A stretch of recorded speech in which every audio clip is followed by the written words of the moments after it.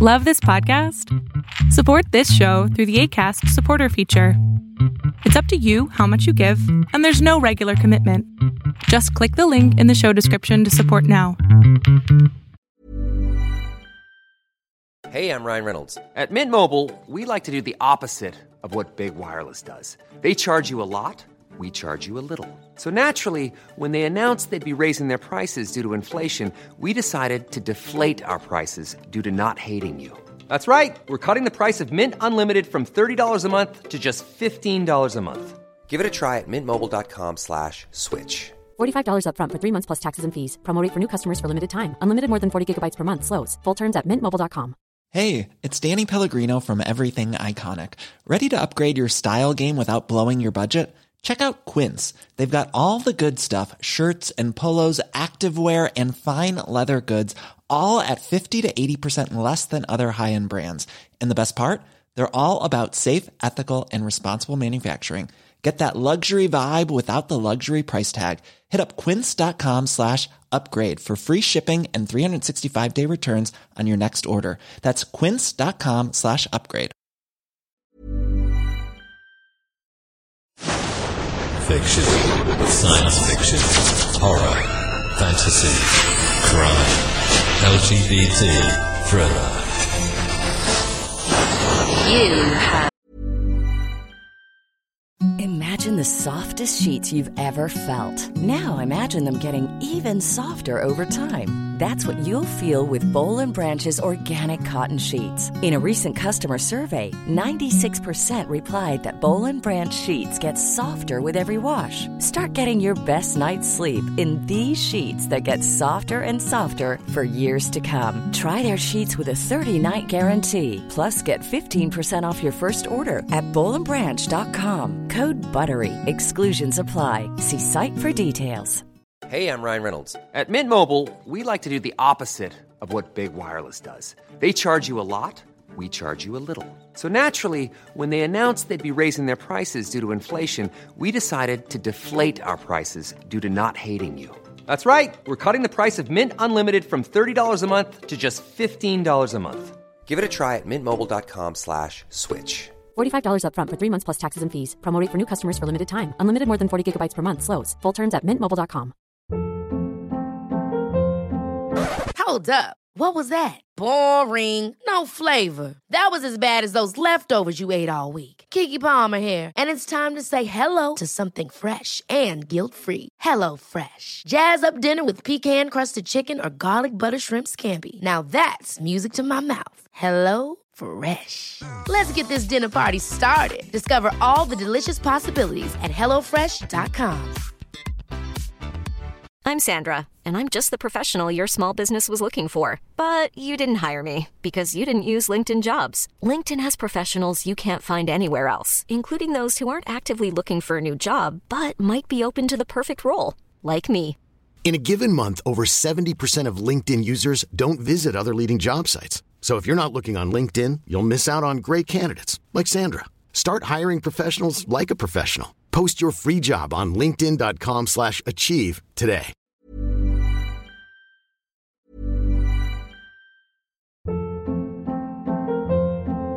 Hold up. What was that? Boring. No flavor. That was as bad as those leftovers you ate all week. Keke Palmer here, and it's time to say hello to something fresh and guilt-free. Hello Fresh. Jazz up dinner with pecan-crusted chicken or garlic butter shrimp scampi. Now that's music to my mouth. Hello Fresh. Let's get this dinner party started. Discover all the delicious possibilities at hellofresh.com. Even when we're on a budget, we still deserve nice things. Quince is a place to scoop up stunning high-end goods for 50 to 80% less than similar brands. They have buttery soft cashmere sweaters starting at $50, luxurious Italian leather bags, and so much more. Plus, Quince only works with factories that use safe, ethical, and responsible manufacturing. Get the high-end goods you'll love without the high price tag with Quince. Go to quince.com/style for free shipping and 365-day returns.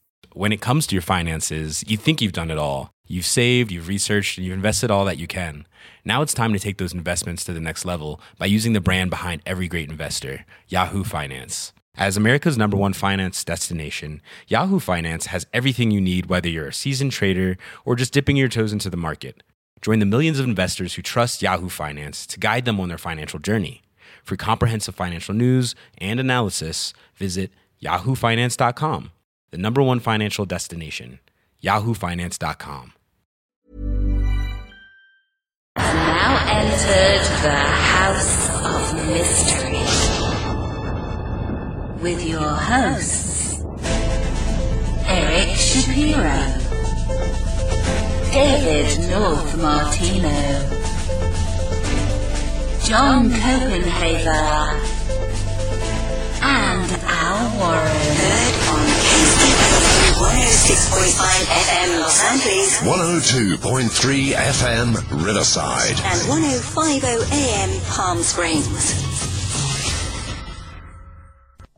Welcome back into the House of Mystery, and of course I'm Al Warren. Mr. David Martino, not the baseball player, is on the sidelines today. Not the baseball player? Not the baseball player. No. You were never any good anyway. No, I wasn't. I couldn't catch. That's why you're here. If you were good, you would never even given me time of the day, right? It would have been. Yeah. Well, maybe I could have done this on the side. Yeah. With a great baseball career. Yeah. Well, so much for that. I know, right? Yeah, it's crazy. Okay, so now before we get on with our guest, I thought I'd mention that I was trying that new thing they said to help you sleep better at night. Remember? Yeah. You take your mouth closed and that's right. It makes you breathe through your nose, and stuff. And it didn't work. I almost killed myself. So I'm recommending people do not do this. Okay. No. Okay, this is something just from me to you. One piece of advice I give. That would be a dangerous act on TikTok. Yeah. They'd pull down your video, Al. Yeah. Well, you're the one that gets your videos. I know. It's not me. I'm dangerous. I'm the nice guy. You're the dangerous karate, kung fu. But not baseball. Not baseball. No baseball. You do better at karate. That's true. Anyway, so now today we are talking. This is quite a guest here. I'm very interested in talking to him. So let's just get right to it. He's got a new book called Good Night Forever. Mr. Jeffrey Fleischman, thank you for being here. Thank you for having me. Pleasure. Yeah, Jeffrey, you have got, wow, I'm amazed at your career. I could have never done this. You're like long time correspondent, and I see you've been in Rome and Berlin, Cairo, did Iraq, Libya. Holy cow! What's that like doing that? All that traveling and living and doing reporting like that. It's been fascinating since I was a kid. I always wanted to do two things: tell stories and see the world. And I thought that being a foreign correspondent was the cheapest way to do that. So that's how that came about. But I loved immersing myself in other cultures and trying to understand the politics and the societies of other nations. And so it's been, every time I went somewhere, I learned a lot about not only where I was going, but myself, as any, I guess most travelers would tell you. But no, I loved my time in Rome. I was based mainly in Rome and then Berlin and then Cairo and did the Arab Spring and saw that real momentous history going on in the Arab world in 2011. Did it ever sort of get a little bit scary at times? During in the wars, it did. I mean, the Iraq War, the Kosovo War, the Libya uprising and war after Gaddafi fell. I mean, they were you had to really keep your wits about you and be careful where you traveled. And I was in Iraq when the invasion happened. We were in the north, and it was just you just had to keep the right people and fixers around you. You had to get people who knew the lay of the land, where it was safe to go, where it was not safe to go. And then sometimes you'd come around a corner or a bend and just see this horrific thing and you try to process that and keep moving. It was always like, especially in war zones, where how fast yet slow things seem to move, and then how you process them, and then you sit down and you write, and you know that the next day is coming up and you have to do it again, but at the same time you're trying to get your hands around this momentous event that's happening in this country, and that's of consequence to the world in a lot of times. So it's dealing with the personal visions of that, and then trying to articulate it as best you could. I found it both terrifying and exhilarating, and a real challenge. Yeah, I would think that's quite the life. I don't think I'd have the guts or stamina, but that's me. Wow. So I'd imagine that a lot of that lifestyle, but what you did, has somehow worked its way into your fiction books. Yeah, my first novel was Promised Virgins, and it was not autobiographical, but I think as a lot of first novels are, it was close to it. It was about a foreign correspondent covering the war in Kosovo, which I did, and the injection into that war of this Osama bin Laden type character. So from that landscape and that terrain, I was able to, and a lot of my own experiences, I was able to draw and create a world that I wanted to in fiction. And so, and then it went on from there. And my second novel, Shadow Man, dealt also with a foreign correspondent who was suffering later in life from Alzheimer's, and how he was trying to hold on to one memory he had. And other people were trying to make sure to try to bring back the rest of his memory.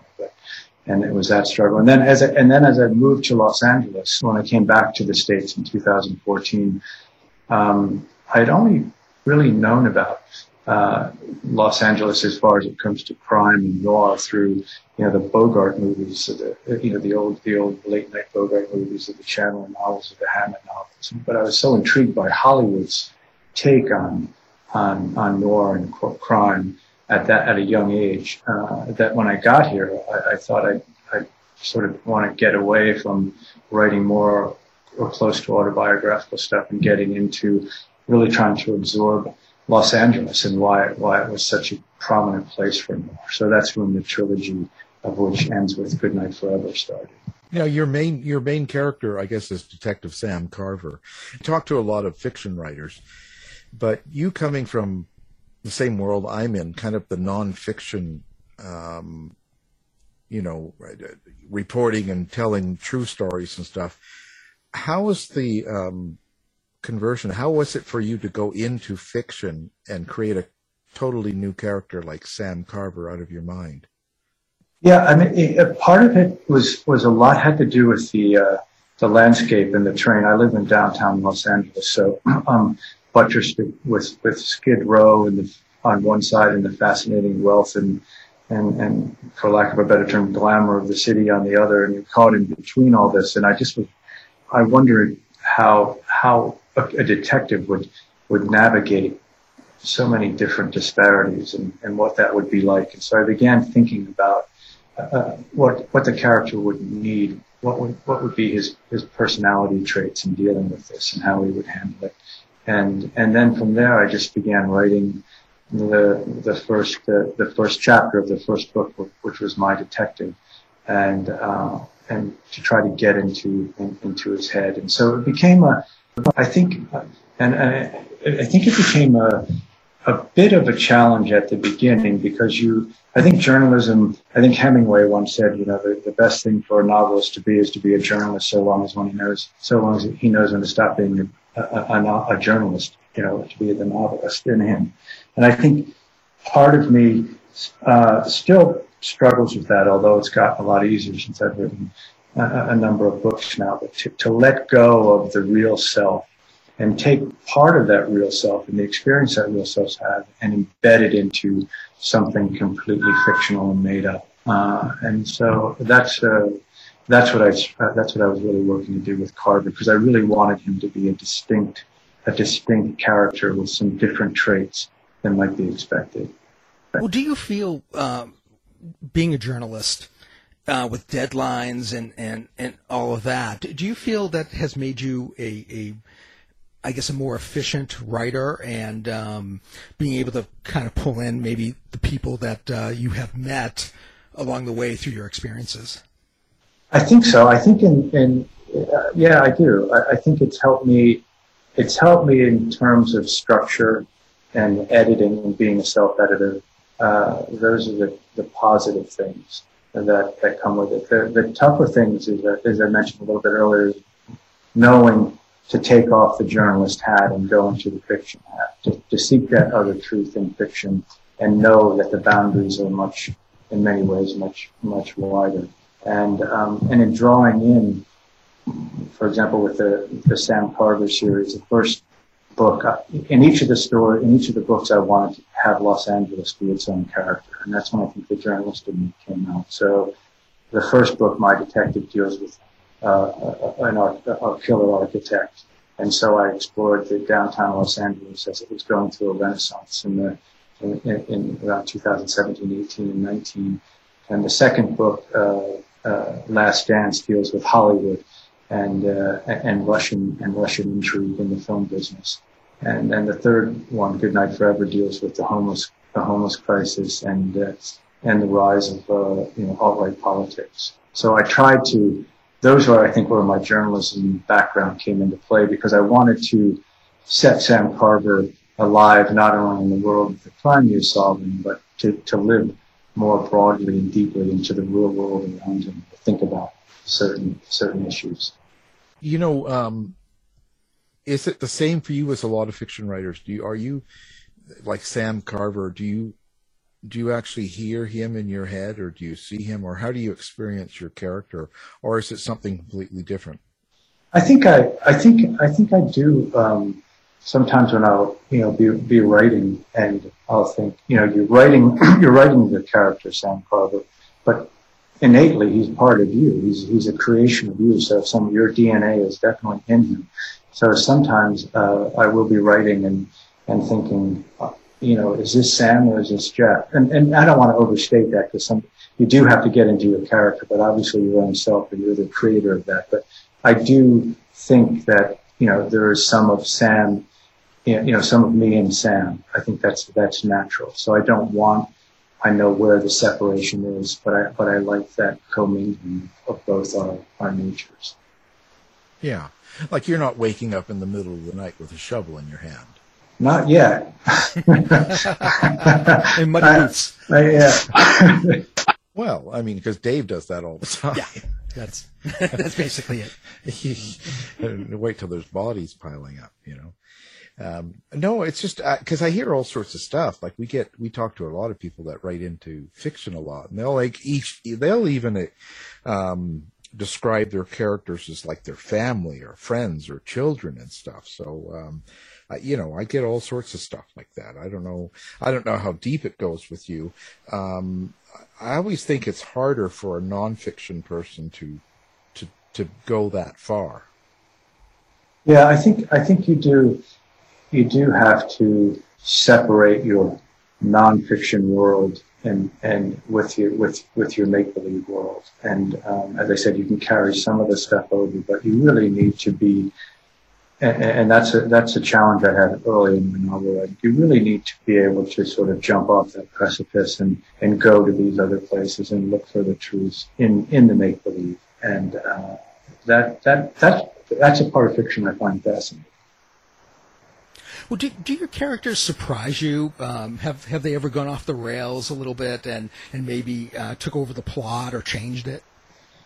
Yeah, sometimes in my first book, Promised Virgins, there's a character I just wanted to be a character in a set piece, and that was going to be it. He was going to be in and out. And then as I was writing him, I thought, no, this guy belongs. He has a lot more to say, and so I made him a much bigger role, much more prominent in the book. In the Sam Carver series, I tried to make it a specific point to make sure all my non-prominent characters, side characters, so to speak, were very well drawn, had their own distinct personalities, their own distinct look, how they looked at the world, how they moved through the world, to make each of them real. Because I thought, if I can create realities in these more minor characters that the reader can really see, then when I drop Sam into that environment, and then Dylan Cross, the killer, then it will become a fully formed world. So those characters, for me, even the minor ones, I try to give a really, when they're on the screen or on the page, a really prominent feel. So you're supporting characters, so to speak. I guess where do you get them from? Are you like kind of hanging out in coffee shops and walking around the streets and listening to people, or where does it come from for you? Sometimes that. Sometimes it's traits of people I know that I, like the magpie, take a little here, take a little there, try to create a character, like the character in Carver's boss, Captain Manuel Ortiz, in the series. He's sort of a cop who's been around. He's seen it all. He's a religious man. He doesn't count. He understands the cruelties of the world, so to speak, but he also waits for its moments of grace, and that's where he finds his redemption, because he believes that despite what he sees, there's a goodness out there, although it becomes increasingly harder to find for him. But he navigates that. And Lenny, the bartender, in all three of the Carver books, is where Carver goes to unload, not necessarily to drink, but to just talk to Lenny. Lenny's a guy from Brooklyn who escaped a drug rap and ended up bartending in Los Angeles, where he's been for decades. And he and Lenny talk about all kinds of things, because Lenny's sort of this raconteur and will go anywhere in a conversation, and Carver likes that about him. So those kinds of characters, I find it's like the characters. Remember, Gene Hackman used to always be so well known and so well praised because he could just appear on the scene for 5 or 10 minutes early in his career, but you would remember that scene because it was just the indelibleness he brought to it. And I try to make my smaller characters in the book the same way, so there's a memory attached to them. Yeah, I think that's great. It makes it a fuller story and all around. I think that's great. It's much more enjoyable for a person to read. Wow. So this is a 3-book series that you've done. This is the last of the 3 books. When you have this in your mind at the beginning, back at book 1, did you sort of know where you were going to begin, where it was going to be in the middle, and where it was going to be in the end? Do you sort of have that all sort of worked out and maybe even outlined, and then you kind of fill it in? Or are you type just starting and you just kind of go as it goes? Yeah, I am not a 3x5 index kind of guy writer. I just go with it. No, what happened with this one, it started with, as I mentioned earlier, about wanting to get into noir, discovering and exploring LA through this. So the book started, I was only going to write one book, Sam Carver, and the first book is called My Detective, and it starts with the killer Dylan Cross, who's an architect who's been grievously wronged previously, and she's seeking revenge on other architects. And so she opens the book with her murder, and it's in the first person. The second chapter is Carver, and he's in the first person. So the first book, My Detective, goes back and forth in the first person, basically a dialogue between these two people who had never met. And I didn't want it to end like sort of a typical crime novel or a noir novel. I wanted to have some ambiguity. So my agent and the agent read it, and then the publisher came back and said, well, would you do another book on this to see how this all ends? So I said, okay, and that's when I did Last Dance, and then they said, well, you come back and do a third book, because we really want to see how it ends now. Because through all 3 books, basically the storyline is when I really, and I didn't stop and think about this in depth until just a little while after I finished up with Goodnight Forever. But I thought, if I really had to put this in a 1-sentence line, because L.A. and Hollywood are famous for tell me your story in one line, but it would really be this twisted, delusional love story between these two very damaged people. One's a killer, and one's a cop, and they go through 3 books together in varying degrees, and then in Goodnight Forever, the finality of that title suggests that one of them may not be around much longer. And so that's sort of so when the book started, no, I had no idea that it would be 3 books or that it would end. But midway through the second book, Last Dance, I knew if I did a 3rd book, pretty much how it would end. You see, and if they ask you to do another one, you can it was all a dream. Yeah, it was. That's right. I mean, the dream motif is very popular, right? It was all a dream or hallucination. I did mushrooms and I came in from the desert and wrote it. Yeah. See, book 4, The Mushroom Dream. Right. See, we got it made. We can keep this going your whole life. Yeah. Just keep it going. How long did it take you to put this all together? Like, did each book come at you pretty quickly, or does it take a little longer? I think each book took about, say, a little more than a year to write, because I did have a day job. So I'd get up really early in the morning, and that's when I did my best fiction writing. And then, My Detective came out in 2019, Last Dance came out in 2020, and Goodnight Forever just came out. Well, with this trilogy, how did you keep everything organized? Did you use a specific set of tools, or did you just keep notes? How does that work for you? I kept it. I knew that I had the 2 main characters, so I knew they were going to be propelling the story through the next 2 books. And I knew, like I mentioned earlier, Captain Manuel Ortiz, Lenny, these characters I definitely wanted to carry from one book to the next because they really helped shape Sam. And in a lot of ways, he could mirror off of them. So we got a fuller dimension of Sam through them and vice versa. With Dylan Cross, the killer, she was in a lot of ways the fascinating character to me, especially as I got deeper into the book about what her motivations were. She's 6 foot tall. She's of Croatian descent, so she's imposing and imposing character. And so she was also a genius at hacking computers. So she hacks Sam's computer after her first murder in My Detective, and she wants him to be the investigating detective.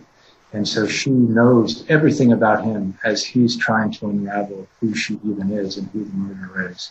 So we already have, through her lens, what Sam is like, at least through her vision. And then he begins to flesh himself out more as the books go on. And what did she do about all the gay porn she found on his computer? Yeah, well, no, she was more concerned about his bank accounts.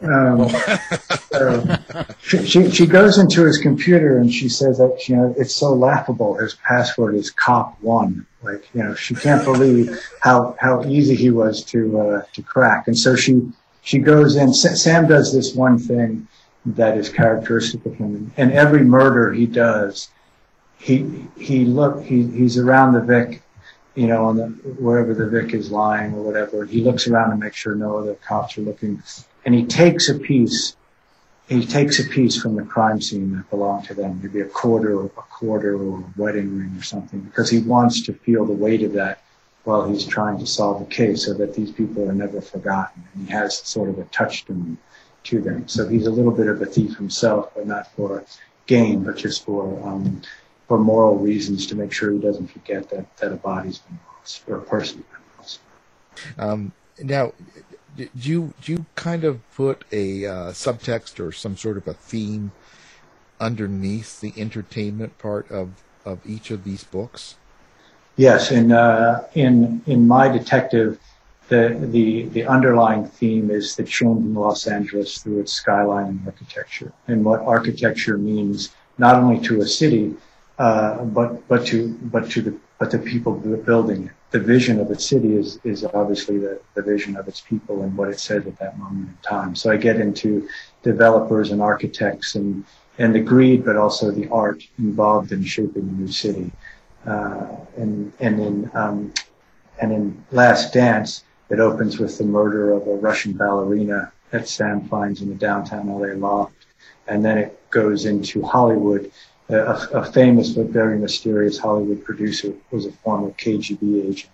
And Sam unravels that. And that goes into the world of espionage and other things. It's like he tries to solve that murder. And Dylan Cross in Last Dance only haunts the book.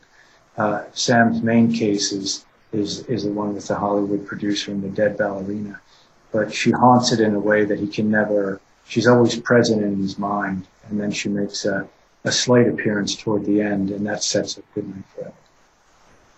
Which that motif is as I mentioned, because I live so close to Skid Row and things downtown, and I've been really studying and just exploring the homeless community just right around my neighborhood.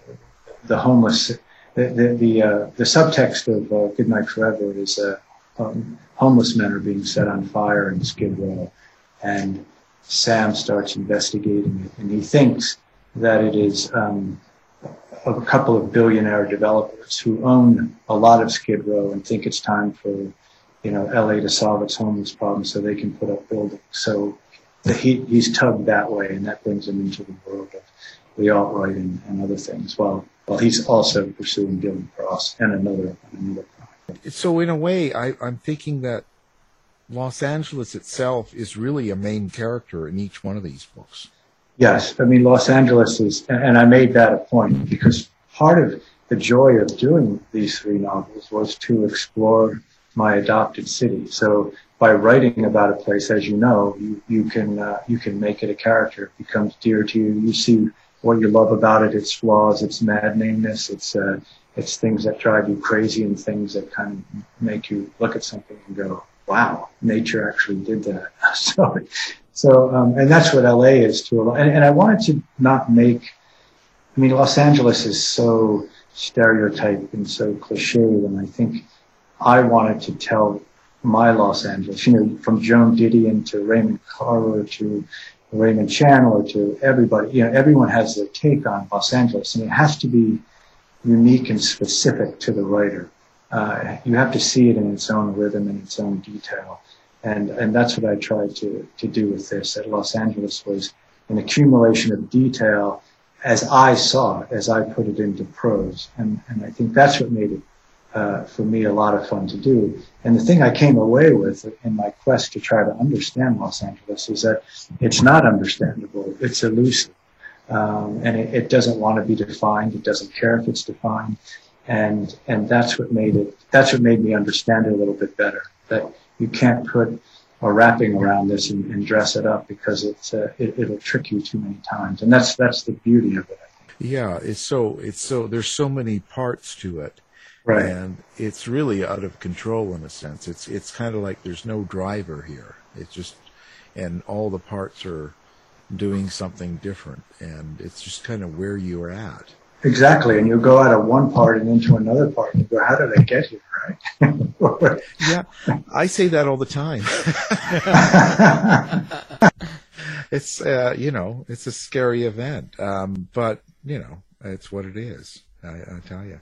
Do you ever look back now that this 3 book is done, do you ever go back to book 1, let's say, or even book 2 and kind of go, I wished I had done this or changed this, or I wouldn't have done it this way now if I was to write it? I think in some ways I would have done maybe in the first book a little more foreshadowing of what might have come. Each book is a standalone. Each book gets the backstory in it, but for the full read, obviously, you read all 3, but you could pick up Goodnight Forever and read it and not really have missed the other 2 as far as, the plot and narrative of that novel. But yeah, because I didn't know they were going to be 3 books, I had to spend a lot of time in Last Dance and Goodnight Forever making sure that connective tissue between to my detective was there. So that became a narrative thing that I had to work on. I would think too, if you're talking Los Angeles and you're making that a major force in the book, there's going to be comedy in it, kind of, even if it's dark comedy, especially with the noir. If that's true, how is it that you plan the timing? You know, because it's got to be done just right. Right. Yeah. I think Manuel, Captain Ortiz can be very comical without meaning to be, which I think is, I think comedy is the hardest thing to write. So you have to be careful about it. And as you said, it's got to be precise and it has to be dropped in the right place, especially if it's not a comedic novel. So Ortiz provides a little bit of that just because he has sort of an off-kilter view of the world. It's jaded, but as I said, he still looks for those moments of grace. But he'll see the humor in things that everyone else will see, but he won't see it. And Lenny, the bartender, is exasperating in his ways and how he wants to get to the bottom of every little detail, and he'll drive Sam crazy while the two are sitting there at the bar at 2:00 in the morning. And so, but you're right, you have to, especially in noir and crime, you have to pace that out. It has to be so organic to the character that you get the humor in it, but you don't go too bright, right? Because then you lose the thread of where you're trying to get the reader to go. But you definitely need those moments of levity, otherwise it becomes too dark. Yeah.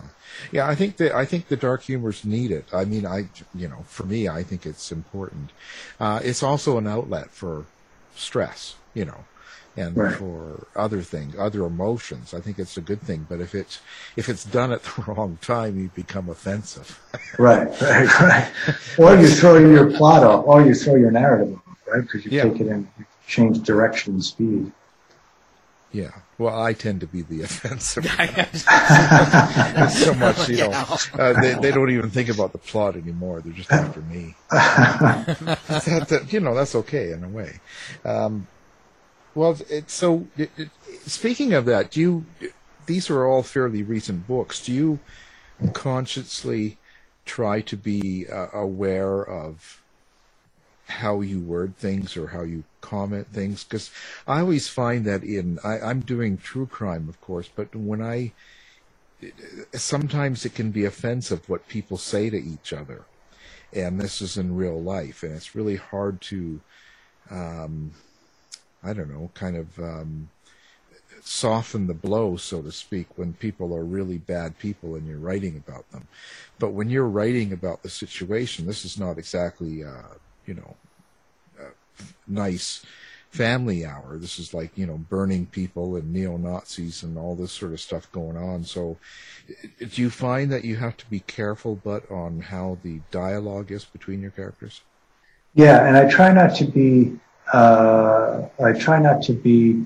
judgmental, because you don't, like the characters going into the neo-Nazis or the progressive side of something, you want to paint that as a world that's part of the larger world, and you don't want to be. Sam is more curious than he is judgmental. He's more fascinated by how things work than he is at condemning this or that or taking that. Not that he doesn't think about it or have strong feelings, but that's again why I really made it a point. Two things in these books. One is I want LA to be its own character, and two, I wanted my characters to move in the world as people move in.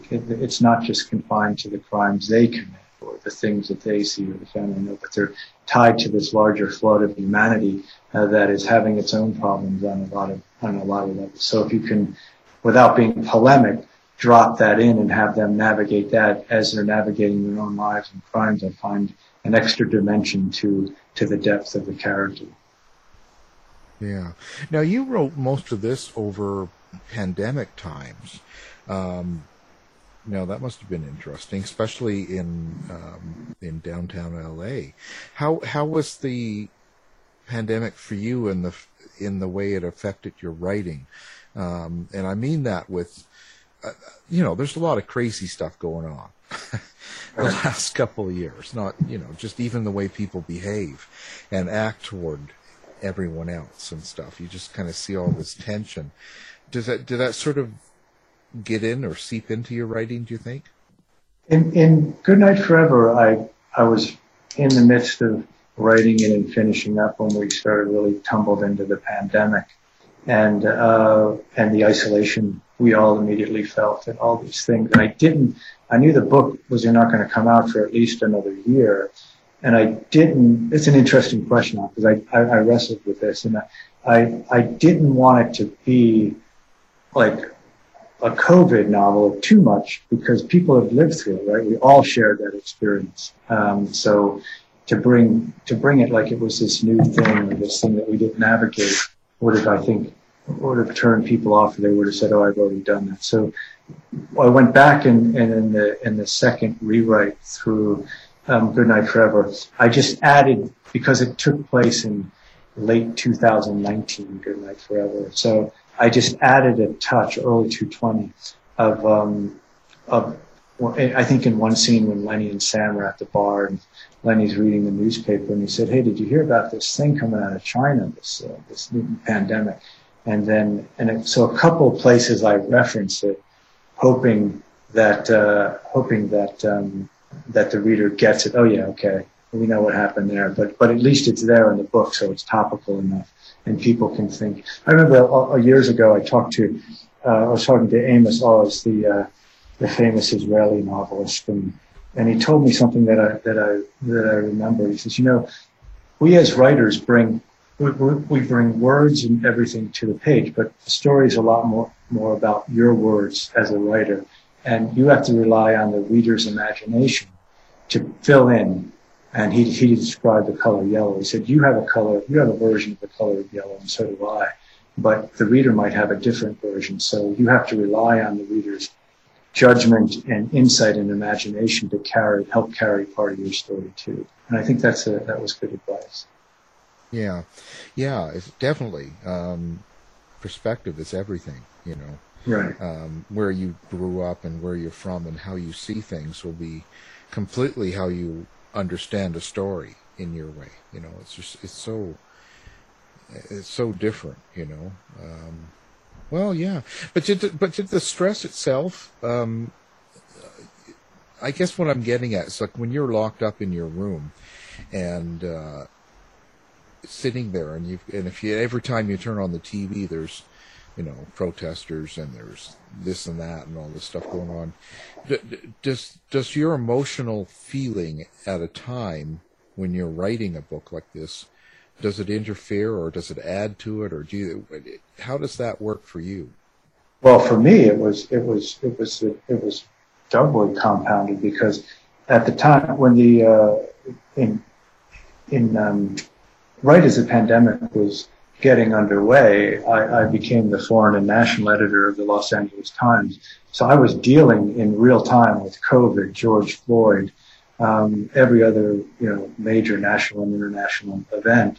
At the same time, I was writing, finishing up this book. So yeah, I was tugged in a lot of ways, and I think some of those ways came into the novel. The sense of isolation, the sense of desperation of what's going on in our society, and the sense of what was happening with the Black Lives Matter protests, what was happening in the cities, where were we going as a country.